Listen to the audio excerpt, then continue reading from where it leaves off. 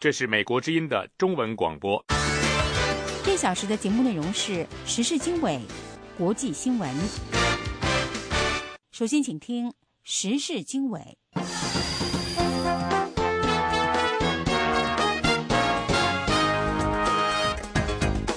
各位听众好，欢迎继续锁定收听美国之音的时事经纬，我是主持人安华，这里呢是美国首都华盛顿，现在的时间是北京时间2013年3月16号的晚上10点。首先给大家介绍这个时段的主要内容。中国新任的外长和国防部长的产生，美国将加强导弹防御系统以应对朝鲜的威胁。人权观察组织说，叙利亚扩大了集束炸弹的使用范围。美国总统奥巴马表示呢，现在已经到了建立能源安全基金的时候了。以上内容欢迎收听。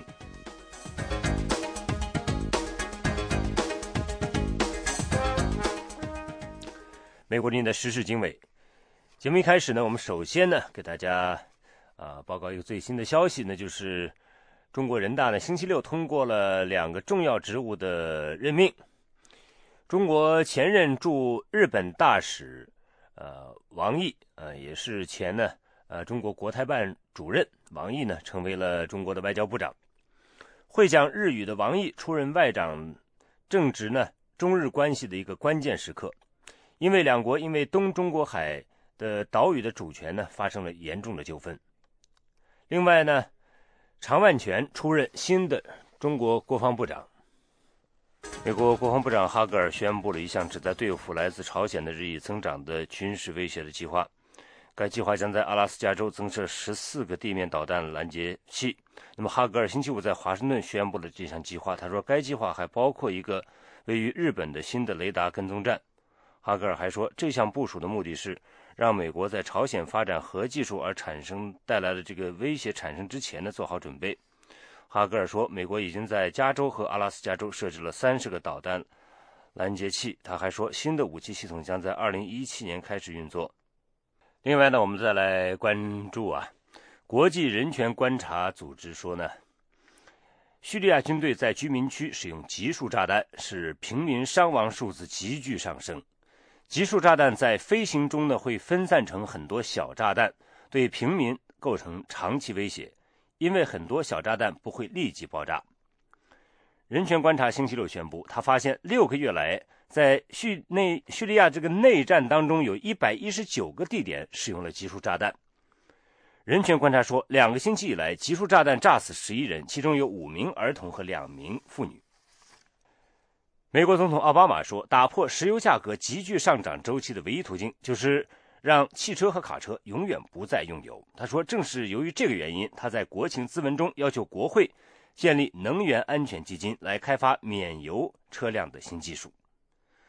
奥巴马在星期六的每周例行讲话中说，公共土地的石油和天然气收入可以用作这项研究的资金，因此不会使预算赤字呢增加1分钱。奥巴马总统在芝加哥附近的阿尔贡国家实验室录制了这篇讲话。这个实验室率先进行了先进汽车蓄电池技术的研究，这类技术可以减少机动车辆对石油和天然气的需求。3名宇航员从国际空间站安全返回地球。美国宇航员凯文·福特以及俄罗斯宇航员奥列格·诺维茨基和叶夫根尼·塔列尔金呢，星期六上午乘坐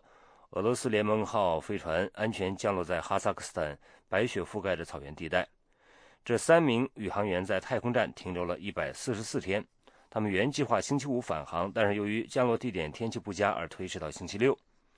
国际空间站上目前还有3名宇航员，由加拿大宇航员克里斯·哈德菲尔德负责。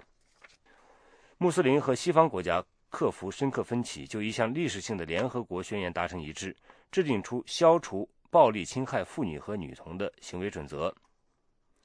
一些穆斯林国家和梵蒂冈对联合国妇女地位委员会的宣言表示保留，但是他们星期五并没有在纽约联合国总部召开的会议上阻挠宣言的通过。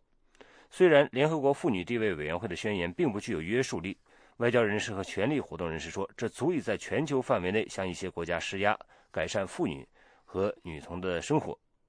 该共识敦促各国强烈谴责针对妇女和女孩的各种形式的暴力，不要以任何风俗、传统和宗教因素来回避他们的责任，去消除针对女性的暴力。美国之音时事经纬，欢迎收听。各位正在收听美国之音的时事经纬。曾经负责亚洲外交事务的美国高级外交官坎贝尔说呢，美中关系中会永远存在紧张。担任美国国务院负责东亚和太平洋事务的助理国务卿4年后呢，在上个月退休的这个坎贝尔呢，在澳大利亚发表的一次讲话中提出以上论点。下面是记者莫瑟的报道。坎贝尔在从美国国务院离职之后的第一次公开讲话当中说，美国与中国在亚太地区共存的能力是整个世纪的外交政策面临最大的挑战。坎贝尔在悉尼大学的一次国际政策专家会议上说，华盛顿和北京的关系将影响世界政治。他说，这两个大国的领导人意识到，他们必须找到共存的格局，但是双方关系总会发生紧张。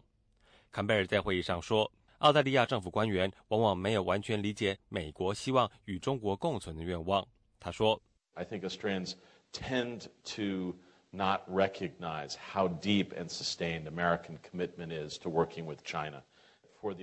坎贝尔说，我认为澳大利亚往往没有意识到美国致力于与中国合作的深度和长远考虑。对美国来说，21世纪最重要的外交政策目标可能就是找到在亚太地区与中国合作和共存的方法，找到双方合作的途径和方法，这一点至关重要。缅甸结束了数十年的军人统治之后，坎贝尔在美国对缅甸的外交政策正常化的过程当中发挥了关键作用。他在卸去助理国务卿职务之后，成立了提供咨询服务的亚洲集团，业务对象是亚洲的商界、政府和民间组织。亚洲集团宣布开展的第一批项目包括加入一个海外集团，在更新缅甸仰光国际机场的招标中竞标。仰光机场于1947年建造。澳大利亚麦考瑞大学经济学家肖恩·特纳尔一直密切关注缅甸局势。他说，前政界人士和前外交部利用个人经验在私营领域谋求商业利益的现象十分普遍。他说， On the upside, I mean, someone like Campbell would certainly know the issues in and out. I guess it's really just an issue whether positions taken in the past. 特纳尔说，从积极的角度来看，像坎贝尔这样的人士对问题有深入的了解。我觉得这个问题其实就是过去担任的职务可以让你将来在商界发挥影响。不过这也是世界到处都存在的一个问题，也就是政治权力往往转化为经济权力。缅甸向外界以及投资者开放，很多外国公司蜂拥而至，基于从缅甸对公路、酒店和机场等基础设施更新的庞大发展活动中分一杯羹。这里是美国之音的中文节目。美国之音时事经纬，现在呢，中国的这个两会呢即将落幕啊。那么现在呢，中国的从国家最高领导人到国务院总理呢，都已经这些人选都纷纷产生了。那么现在俄罗斯呢，关注中国新一代领导人全面接班以及未来俄中关系的一个走向。那么我们看到啊，在习近平当选就是成为这个中国国家主席之后呢，这俄罗斯总统普京是在第一时间呢给他发来了这个祝贺的电话啊，打来了这个电话。那么可以说呢，现在俄中在走近那么媒体在这方面的这种评论呢有很多啊。我们之后呢，在我们美国之音的节目当中也会对这个俄罗斯中国关系的这个问题呢进行更深的报道。那么现在的媒体评论说，习近平应该推动改革，让中国民众影响政治这生活，否则呢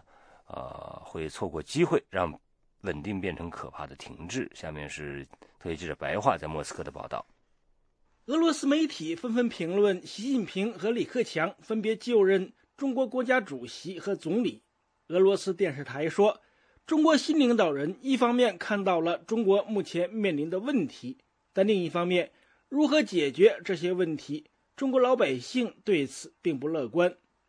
这家官方媒体说，为了使中国社会更开放，使执政当局同民众有更多的理解，夹在官员和普通百姓之间的习近平，光靠强调打击贪污腐败还不够，中国新领导人必须在目前的国家管理体制中引进某种机制，让民众能够直接影响中国的政治进程。这家媒体警告说，如果中国新领导人在其执政的未来的10年内不能缩小贫富差距，民众将寻找自己的方式来影响政府。俄罗斯媒体注意到习近平和李克强等人的新领导风格。习近平不久前曾分析过苏共垮台的原因，并警告应吸取苏联解体的教训。在苏联崩溃之前，苏联曾经历过长期的勃列日涅夫停滞时代。由俄罗斯政府出版的《俄罗斯报》分析说，中国已经到了变革的时代，但中国的变革未必将会瞬间完成，更不会翻天覆地。中国的变革很可能如同领导层的更迭一样，将是温和和渐进的。但这家报纸警告说，中国新领导人不应错过历史机会，如果未能注意和把握机会，中国将很容易从当今的繁荣稳定转变成为可怕的停滞。俄罗斯的中国问题学者拉林认为，由于害怕重复苏联解体的命运，在是否应进行政治改革的问题上，中国领导层目前没有共识，中国新一代领导人对这个问题更没有明确的想法。拉林说，现在领导层中的一部分人认为，中国必须应该进行更深的政治改革，但另一部分人却认为，如果改革的话，将会冒政治和社会动荡的风险。他们认为，应采取措施避免这种不稳定的情况发生。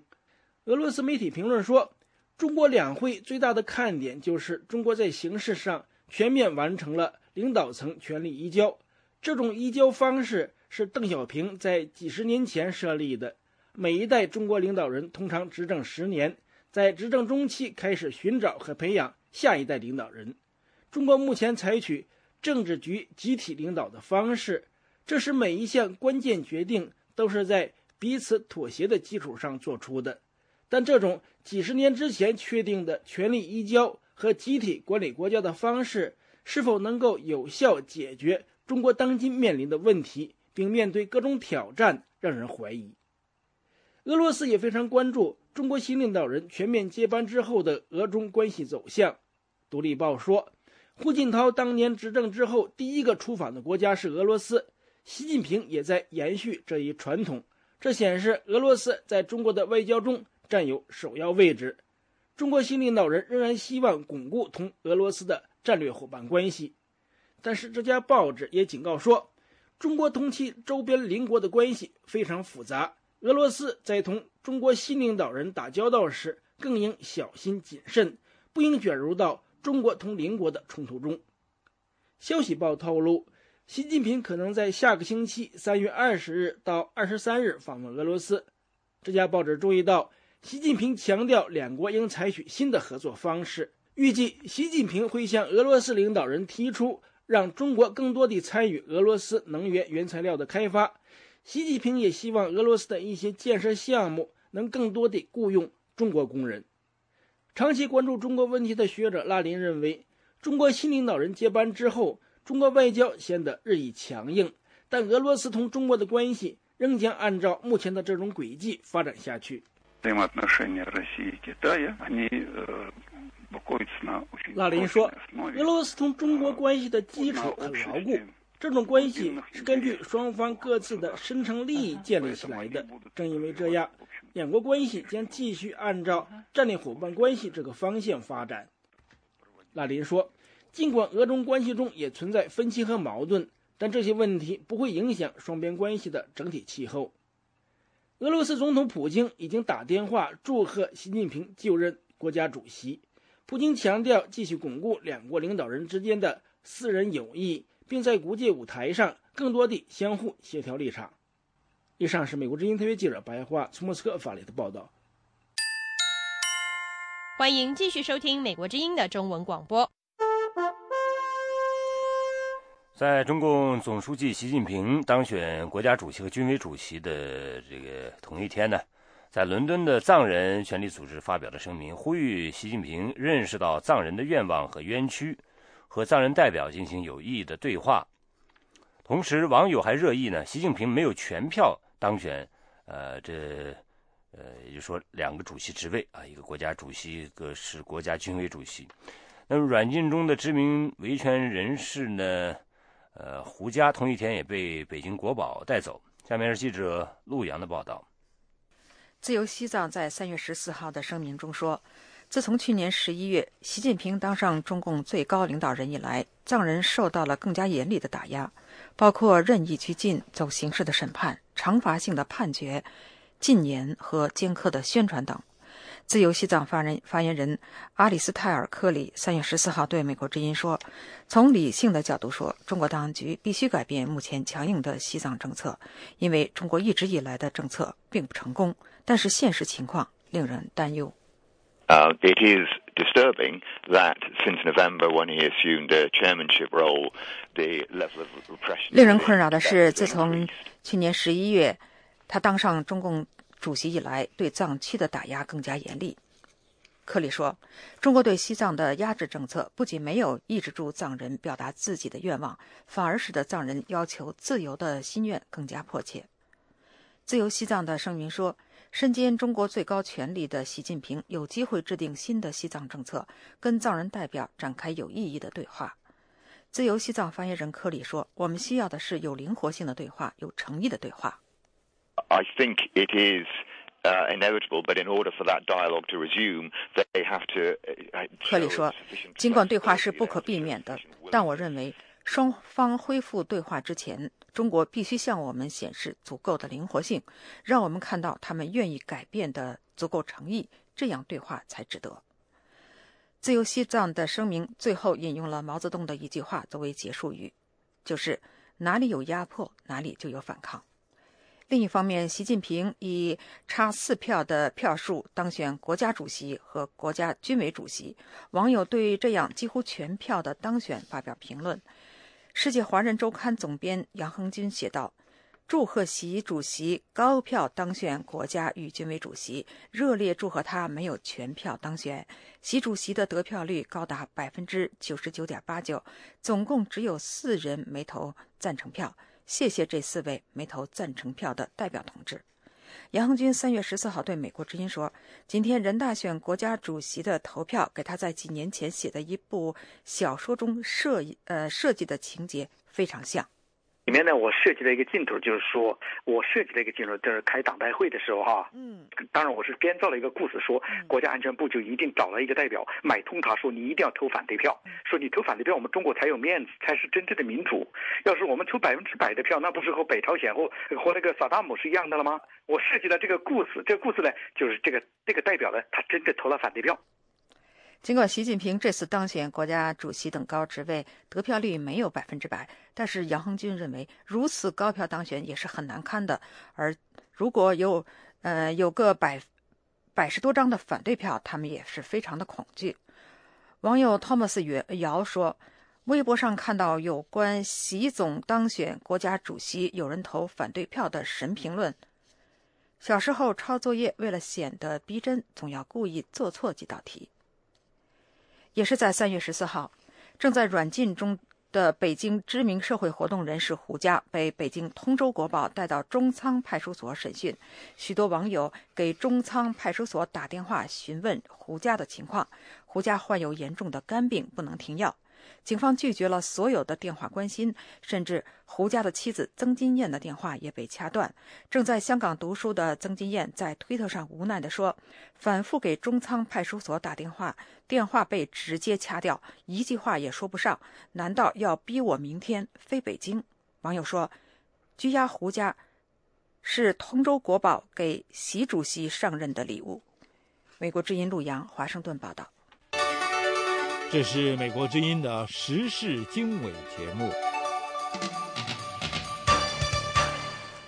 美国之音时事经纬，下面我们再来关注的就是最近这个一个环境事件呢，就是黄浦江的这个上游水域啊，现在是漂浮这个死猪的事件。那么上海市政府呢，也是就此再次召开专题会议，要求相关部门加强水质监控和检测，确保饮用水的安全。那么这个现在啊，我们看到这个人们呢对这个继续使用自来水啊，对当地居民的这个反应说呢，不认为会有什么大的问题，但是心里仍然感觉很怪哈，就是很有一些恶心的那种感觉。好，我们下面来听记者的报道。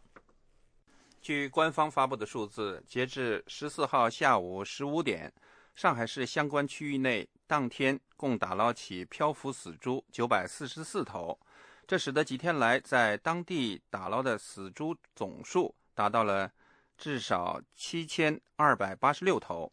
15号在官方媒体上找不到相关的数字，但是官媒消息称，有关部门继续组织力量，严格按照国家有关规定，对打捞的死猪进行无害化处理。同日，上海市政府新闻办公室的官方微博上海发布称，来自上海水务部门的监测结果显示，今天黄浦江上游原水水质较稳定，反映原水水质受到有机物污染的耗氧量等指标未出现异常。9个水厂出水厂的9项指标符合国家标准。上海市新闻办的官方微博特别指出，受本次黄浦江上游死猪漂浮事件影响的松江、金山、闵行、奉贤等4个区供水企业的出厂水均符合国家生活饮用水卫生标准。美国之音记者通过电话向一些上海市居民了解情况时发现，多数受访者没有对饮用水安全发生恐慌，只是感到无奈。上海市市民史先生对美国之音表示，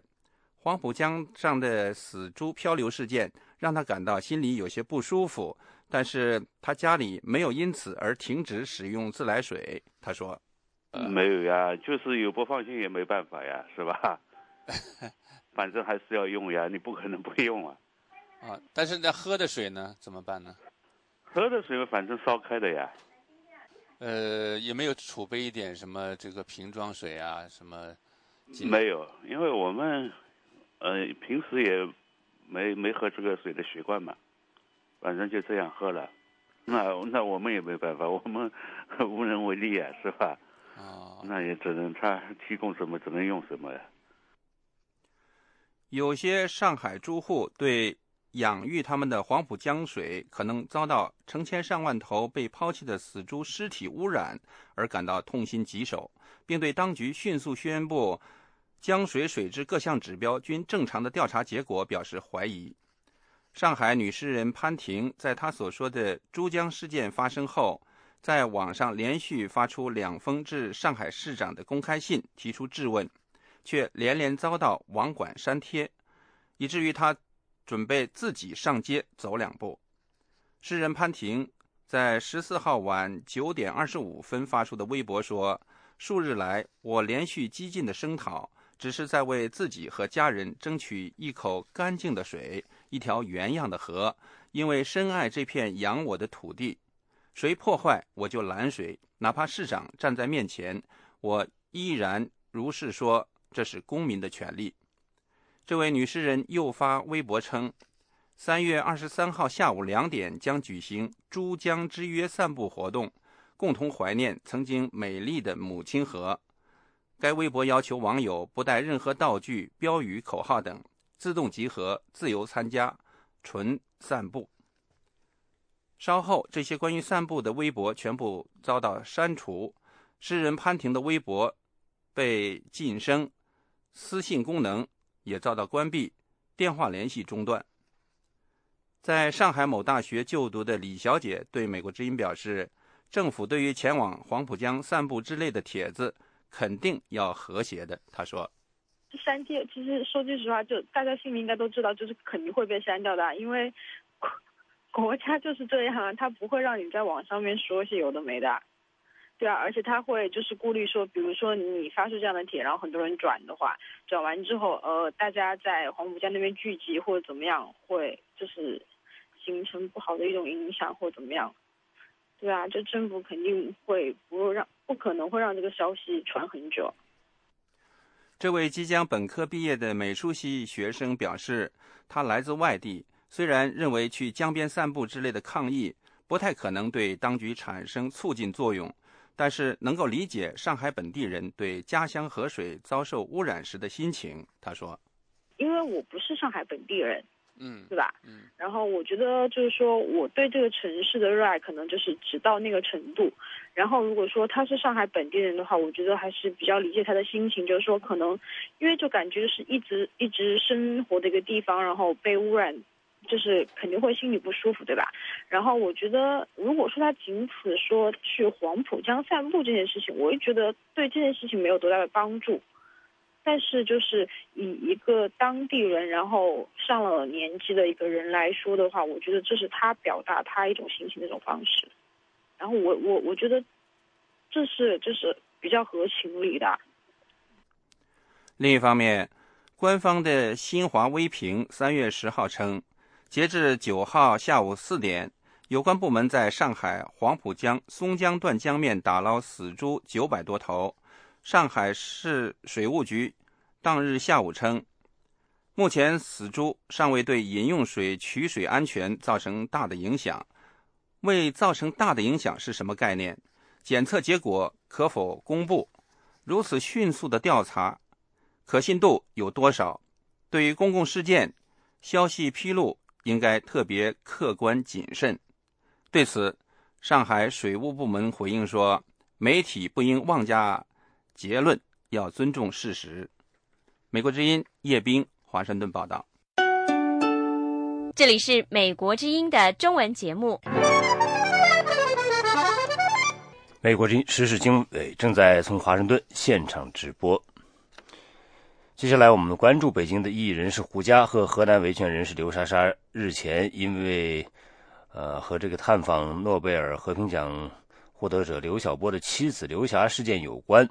在传唤或者是软禁期间遭到殴打并被打伤。下面是记者杨明的报道。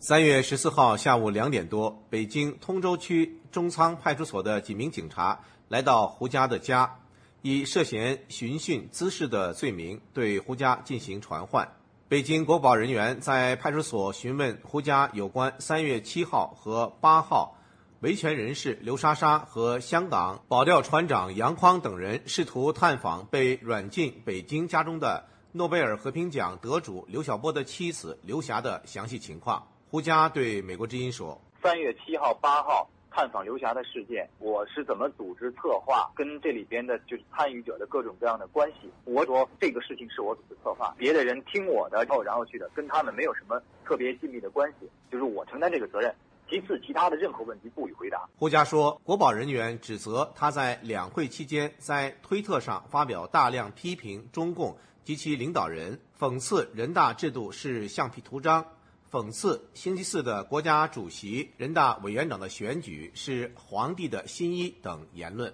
胡佳表示，国保人员选择3月14号对他传唤有特殊的含义。他就给新皇立威呢，然后给这个所谓新皇登基以后的这个环境清场，打击这些不和谐的声音啊，所谓那些不稳定的因素，就为了这个，也是为这个而来，选这个时间点。一段时间以来，胡佳一直在推特上发布国保档案，包括国保的组织机构、职能、国保侵犯人权的案例以及国保人员的姓名。胡佳说，国保对此非常恼火，其中一名1.8米几的国保连续4次开口大骂三字经。胡佳说，他无法忍受国保对他的羞辱，随手把纸杯装的半杯水泼过去。随后几名国保一起拥上来，对他拳打脚踢。其中一名当了19年刑警的国保把他摔倒在地上。他说，他的头部撞到地面，鼓起一个大包，鲜血直流。就是说他的那种恨、那种残暴的那种劲儿，因为我筋疲力尽了，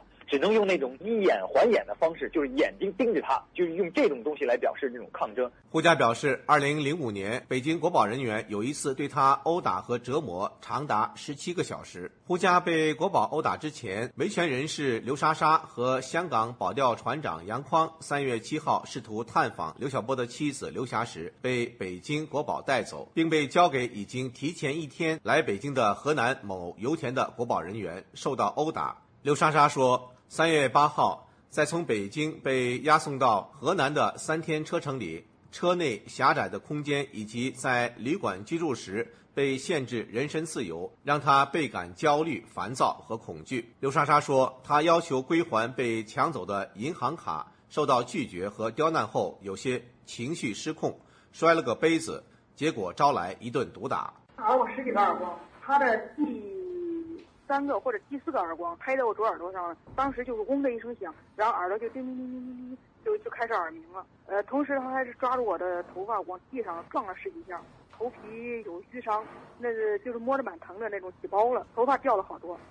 胡佳被传唤后，因媒体和网友的关注，北京国保在8小时后放胡佳回家。刘莎莎在被送回老家河南铜柏县后，原本要继续对她监视和软禁的河南国保，也在刘莎莎受殴打的消息被报道之后，解除了原本要在两会结束后才结束的软禁。刘莎莎说，为什么把我放出来呢？是美国之音发了一个关于我的一个比较长的报道，最后说了一嘴说我耳朵鼓膜被打穿孔了，他们一看这个舆论压力太大了，所以才把我提前放了。3月14号，刘莎莎到当地医院验伤，医生的诊断是外伤性的不规则穿孔，穿孔贯穿了鼓膜直径的2/3。刘莎莎说，耳鼓膜穿孔已经造成她的听力下降和耳鸣。北京律师张成茂说，类似胡佳和刘莎莎在讯问和关押期间被殴打的案件在中国普遍存在。社会大环境不改变，你要从根本上想改变这种被殴打的边缘是很难的，并且这种殴打还算不上什么刑讯逼供，比这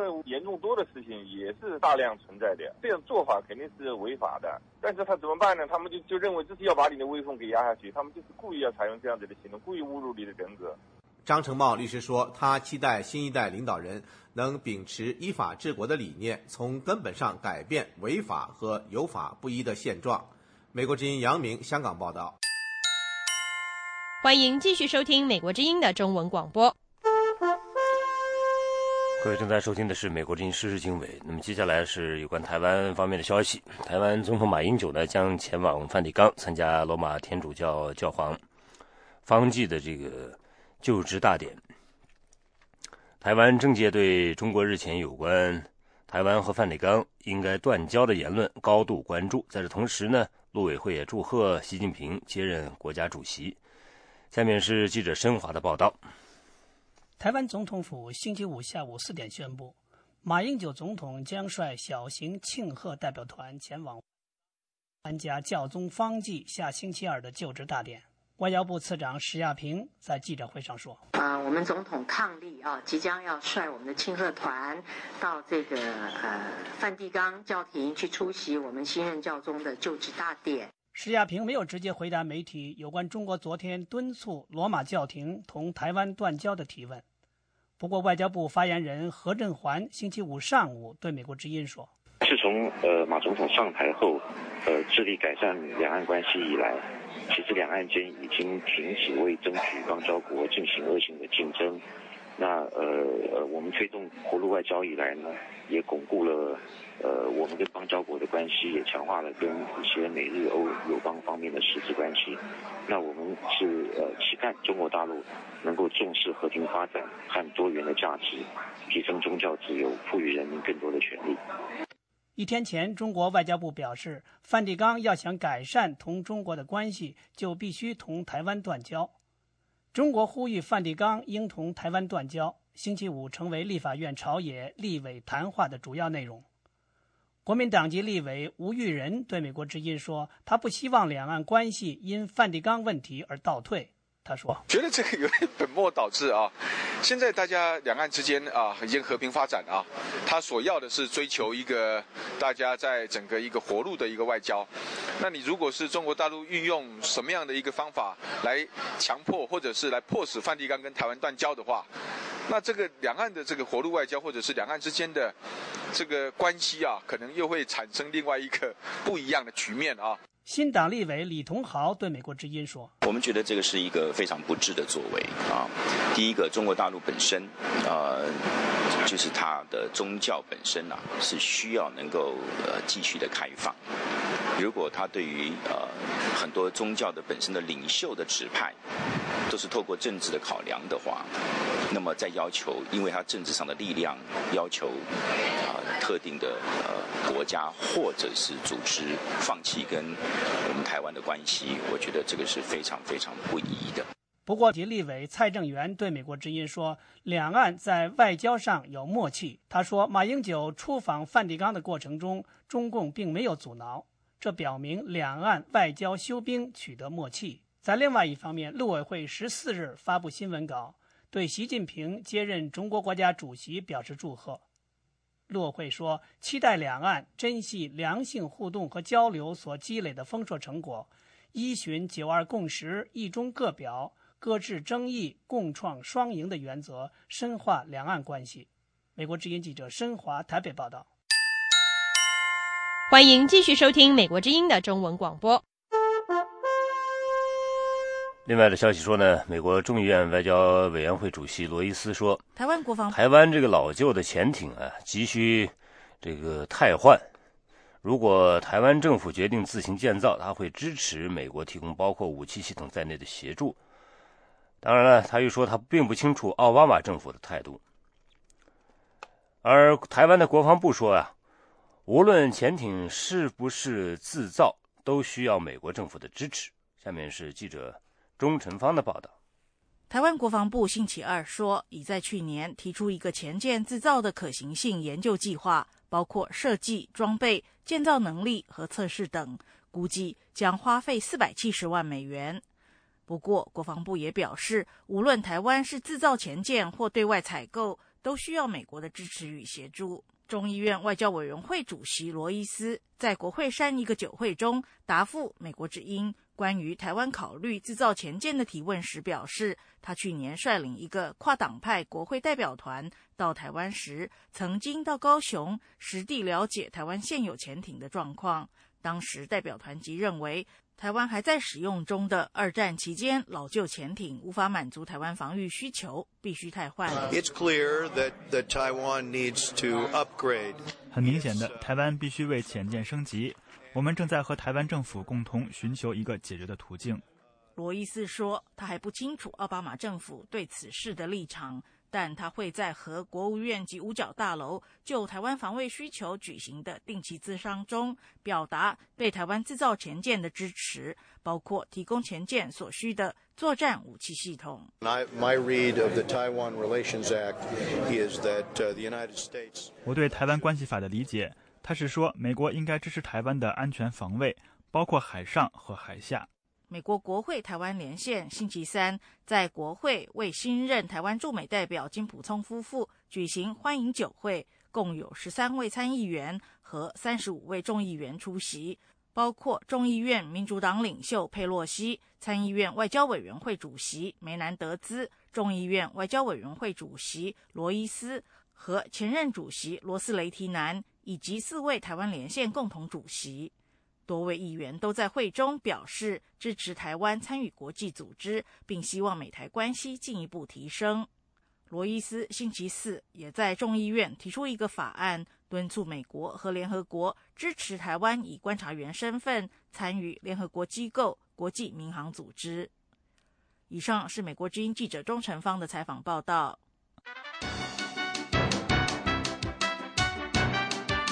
美国之音，欢迎收听。各位正在收听美国之音时事经纬，我是安华。那么台湾的这个在野党批评了中国官方干预台湾民间社团的运作。那么台湾陆委会官员就表示，将透过适当的渠道呢，向大陆方面表达台湾立场。下面是特约记者张永泰的报道。台湾在野的台联党立委林世嘉表示，中国官方直接干预台湾民间社团的运作，台湾政府应该表达严正反对的立场。台北律师公会日前举行了一项名为《从国际法与医学伦理谈中国强摘器官倒卖牟利问题座谈会。会前接到中国海协会法规局长周宁的关切电话。台北律师公会说，周宁在电话当中表示，法轮功是官方认定的邪教非法组织，台北律师公会不能以错误的信息误导台湾人民，尤其不能邀请外国法轮功人士与会，希望取消这项会议。台联党立委林世嘉说，台联党非常关切这样的事情哦，就是说中国国台办可以公然打电话来关切我们办活动，办的题目他满不满意哈？那这个事情值得深究，我们也很怕他这个两岸交流越来越频繁之后呢，这种类似的案例越来越多。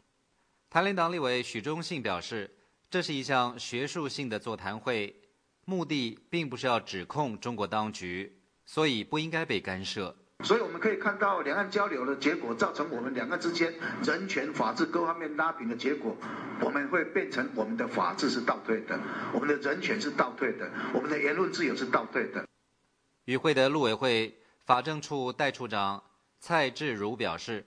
两岸交流20多年来，台湾的民主并没有倒退，这也是台湾的优势，甚至还可以引导中国大陆一起往前走。大陆的官方确实在这个20多年以来，其实他们对台湾真的还不够了解哈，特别就是在他们国台办在主导这个有关这个律师交流这个区块的官员哈，那他们对这个事务上面显然真的还不了解台湾社会哈。那经过这样一个事件，我觉得他们也应该更深刻的去理解到台湾的一个自由民主社会的一个强项哈。那我觉得在从这个过程当中，他们真的应该学习到了一些东西。蔡志如处长还说，会透过适当的管道向大陆方面表达不应该介入台湾民间社团运作的立场。陆委会发言人吴美红日前在例行记者会当中强调，会持续透过两岸协商交流的机会，向大陆方面传达台湾民主、自由、人权的多元价值。与会的两岸协商监督联盟召集人赖中强律师表示，本月底两岸两会将就互设办事处进行第2次协商，希望陆委会能贯彻发言人的谈话，在会议当中就周宁的言行表达抗议。赖中强表示，如果台湾政府不抗议，可以预期中国海协会未来在台湾的办事处将对台湾民间社团活动进行更多的干预。以上是美国之音特约记者张永泰从台北发来报道。美国之音时事经纬，欢迎收听。欢迎继续收听美国之音现场直播的时事经纬，我是安华。现在关注的一条消息呢是，俄罗斯准备把更多的这个苏联时期的档案呢，特别是把同前独裁者斯大林有关的历史文件放到互联网上供人们查阅。有关方面呢，即将启动一个名叫苏联时代文件的互联网站。但是呢，历史学家和人权人士说，俄罗斯仍然还有大量历史档案尚未对外公开，这使有关这个共产党犯罪历史的研究工作遇到困难。下面是特约记者白桦在莫斯科的报道。俄罗斯联邦档案局局长阿尔季佐夫最近表示，联邦档案局将创建一个名叫苏联时代文件的专门互联网站。目前在档案馆中储藏的同斯大林有关的历史文件以及其他的一些苏联时期的档案将很快会被放在互联网上供人们查阅。他说，档案馆还提供额外的服务，以便人们能够复印这些历史档案文件。阿尔季佐夫说，历史档案放在互联网上将有助于人们更好地了解苏联时代，他们的任务就是让这些档案可供人们查阅。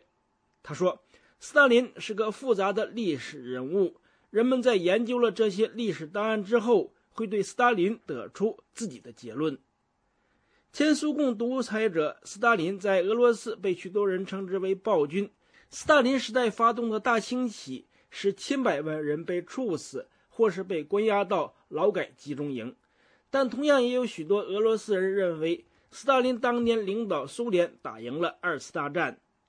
研究斯大林政治迫害历史的纪念碑人权组织负责人拉钦斯基说，围绕斯大林这个历史人物有许多神话和谎言，公开更多的历史档案能帮助人们识破这些谎言。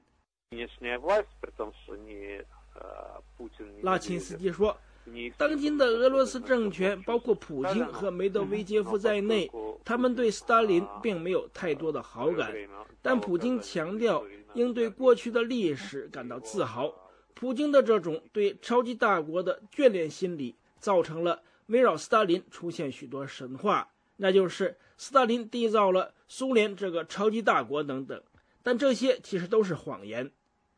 俄罗斯国家社会和政治历史档案馆馆长索罗金最近表示，斯大林基金会中的绝大多数档案都已经公开。索罗金说，斯大林个人基金会的档案过去长期保存在俄罗斯联邦总统档案馆中，几年前这些档案转交并储藏在俄罗斯国家社会和历史档案馆中，现在任何人都可以到我们档案馆中像去图书馆一样来查阅这些档案。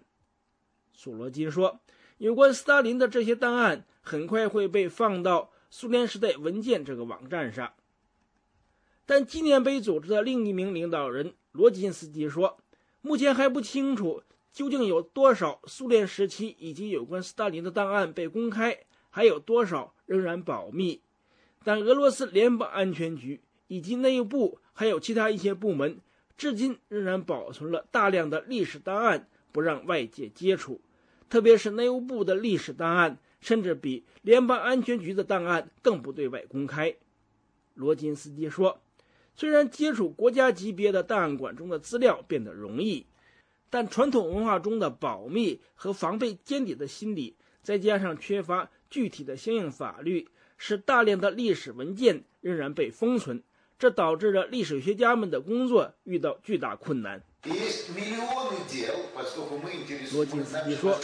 我们需要研究上百万个案子，因为我们关注的是当年受迫害的那些人的命运，以及政治迫害这部机器是如何运转的。因此我们需要查阅各个部门之间的公文信函往来，但恰好在这个方面我们遇到巨大的阻力。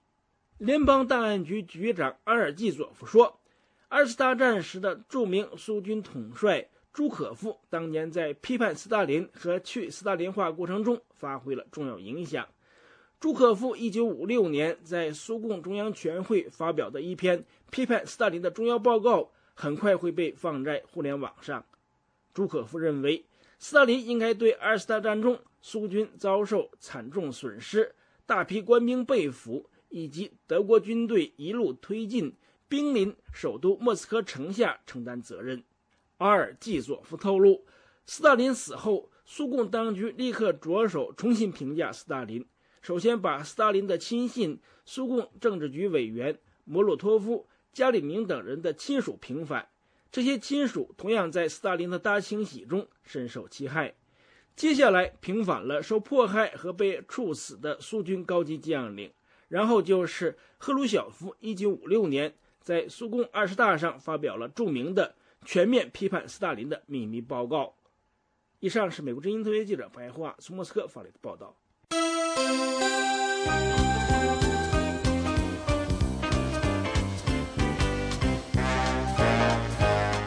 这是美国之音的中文广播。欢迎继续收听美国之音从华盛顿的现场直播的时事经纬。接下来的法律窗口节目呢，我们要谈一谈现在这个社交媒体的隐私权。罗伯特·柯林斯曾经是马里兰州公共安全和劳教部的雇员。2010年，他因母亲去世而离职休养了一段时间。之后，他返回原机构参加复职面试。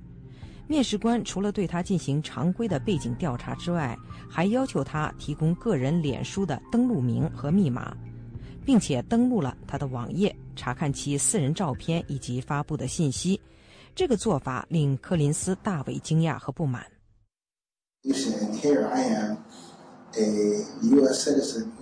我是美国公民，没有违法，也没有犯罪，但是我的雇主却要求查看我的通信、张贴、私人照片以及个人识别信息。我的宗教信仰、政治倾向以及性取向等信息都有可能被披露在这个网页上，这是彻头彻尾的侵犯隐私的行为，完全超越了他们的职权范围。之后，美国民权联盟马里兰州分部代表柯林斯向马里兰州公共安全和劳教部提出了申诉，于是该部门修改了其面试政策，只要求应聘者自愿参与社交媒体使用的审查程序。马里兰州公共安全和劳教部并不是美国唯一要求应聘者提供他们社交媒体登录信息的机构。2009年，蒙塔纳州波茨曼市政府的招聘政策要求该市的公职应聘者提供他们的社交媒体登录名和密码。招聘表格上写着，请列举您在所有现有商业网站、网页或任何基于互联网的聊天室、社交俱乐部或论坛的会员信息，其中包括但不限于脸书、谷歌、雅虎、YouTube.com 以及 MySpace 等。根据哈里斯互动公司2012年针对全美2000多招聘经理和人力资源专家进行的一项调查，37%的公司使用社交网站搜索应聘者的在线资料，11%的公司表示将来会使用社交网站来核查求职者。29%借助社交网站招聘的公司表示，对那些个人和专业形象俱佳、具有创意和良好沟通技巧的应聘者表示青睐，而34%的招聘经理拒绝聘用被发现在社交网站上发布了不恰当内容的应聘者。马里兰州律师布拉德利·希尔认为，向应聘者索要脸书登录名和密码的做法违反了美国宪法第1修正案赋予公民的言论自由权。The problem is, if you throw a party at your home,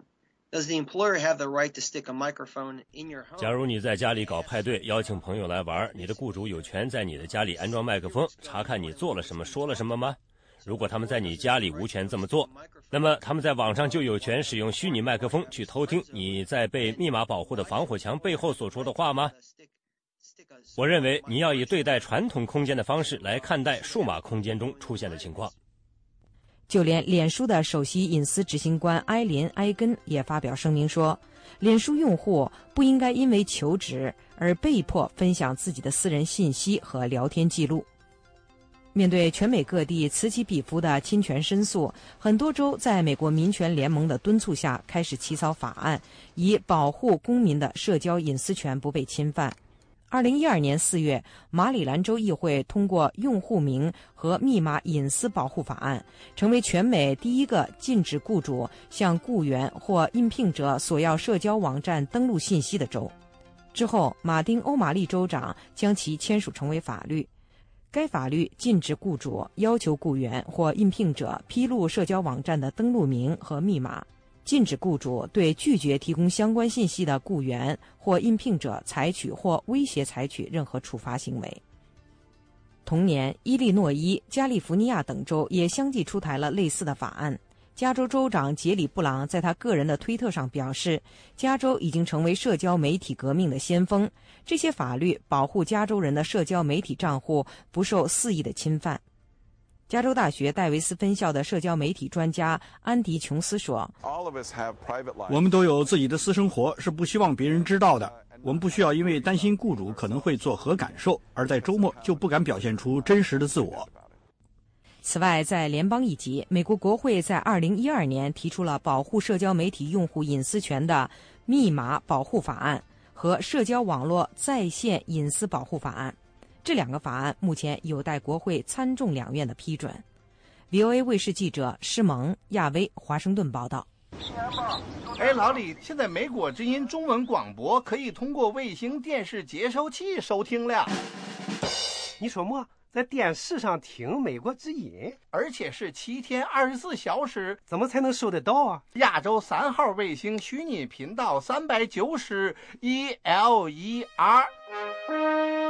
欢迎收听美国之音的中文广播。哎，你别说，这比这短波收音机可是清楚多了哈。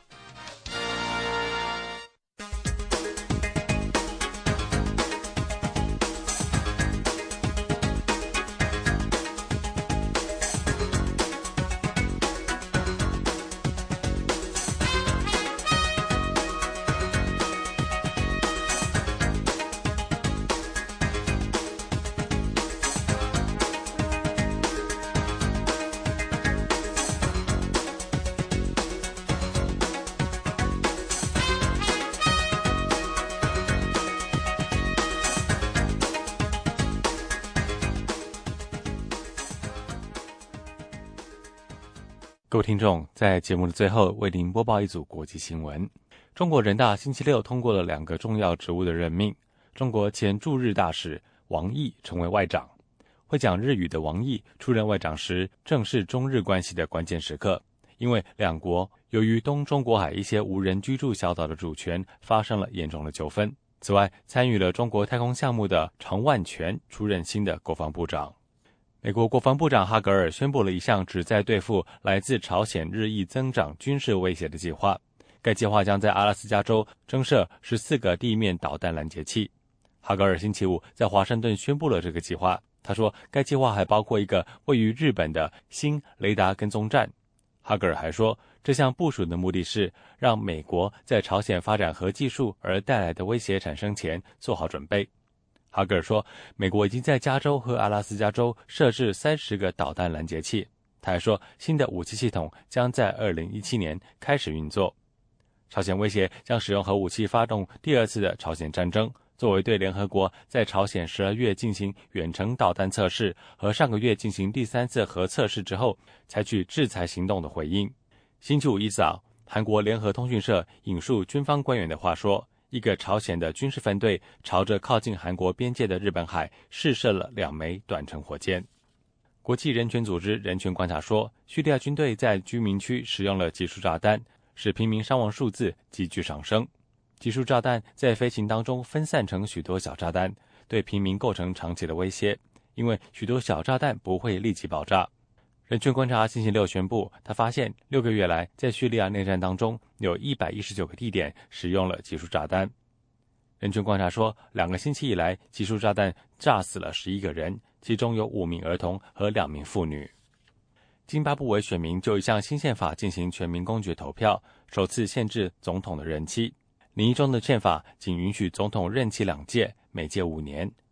89岁的穆加贝总统已经统治津巴布韦30多年，即使根据新宪法的规定，如果他竞选连任，都能够再继续担任总统10年。穆加贝以及他的竞选对手总理斯万吉拉伊都支持宪法草案，预计这项草案将顺利地获得通过。有3名宇航员从国际空间站安全地返回地球。美国宇航员凯文·福特以及俄罗斯宇航员奥列格·诺维茨基以及叶夫根尼·塔列尔金星期六上午乘坐俄罗斯联盟号飞船安全降落在哈萨克斯坦白雪覆盖的草原地带。这3名宇航员在太空站停留了144天。他们原计划星期五返航，但由于降落地点天气不佳而推迟到星期六。奥巴马总统说，打破石油价格急剧上涨的周期的唯一途径，就是使汽车和卡车永远不再用油。他说，正是由于这个原因，他在国情咨文当中要求国会建立能源安全基金，来开发免油车辆的新技术。奥巴马在星期六的每周例行讲话当中说，公共土地的石油以及天然气收入可以用作这个研究的资金，因此不会使得预算赤字增加1分钱。奥巴马总统在芝加哥附近的阿尔贡国家实验室录制了这篇讲话。这个实验室率先进行了先进汽车蓄电池技术的研究，这类技术可以减少机动车辆对石油和天然气的需求。各位听众，以上就是这一节的国际新闻，感谢您收听美国之音的节目。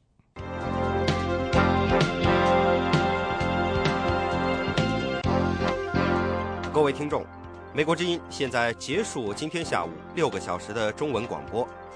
下次广播从北京时间上午6点钟开始。美国之音中文广播已经进入每周7天，每天24小时运作。欢迎您通过网站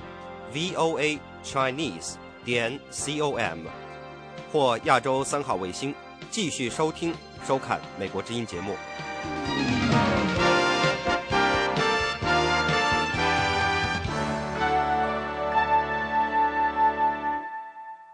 This program has come to you from the Voice of America, Washington.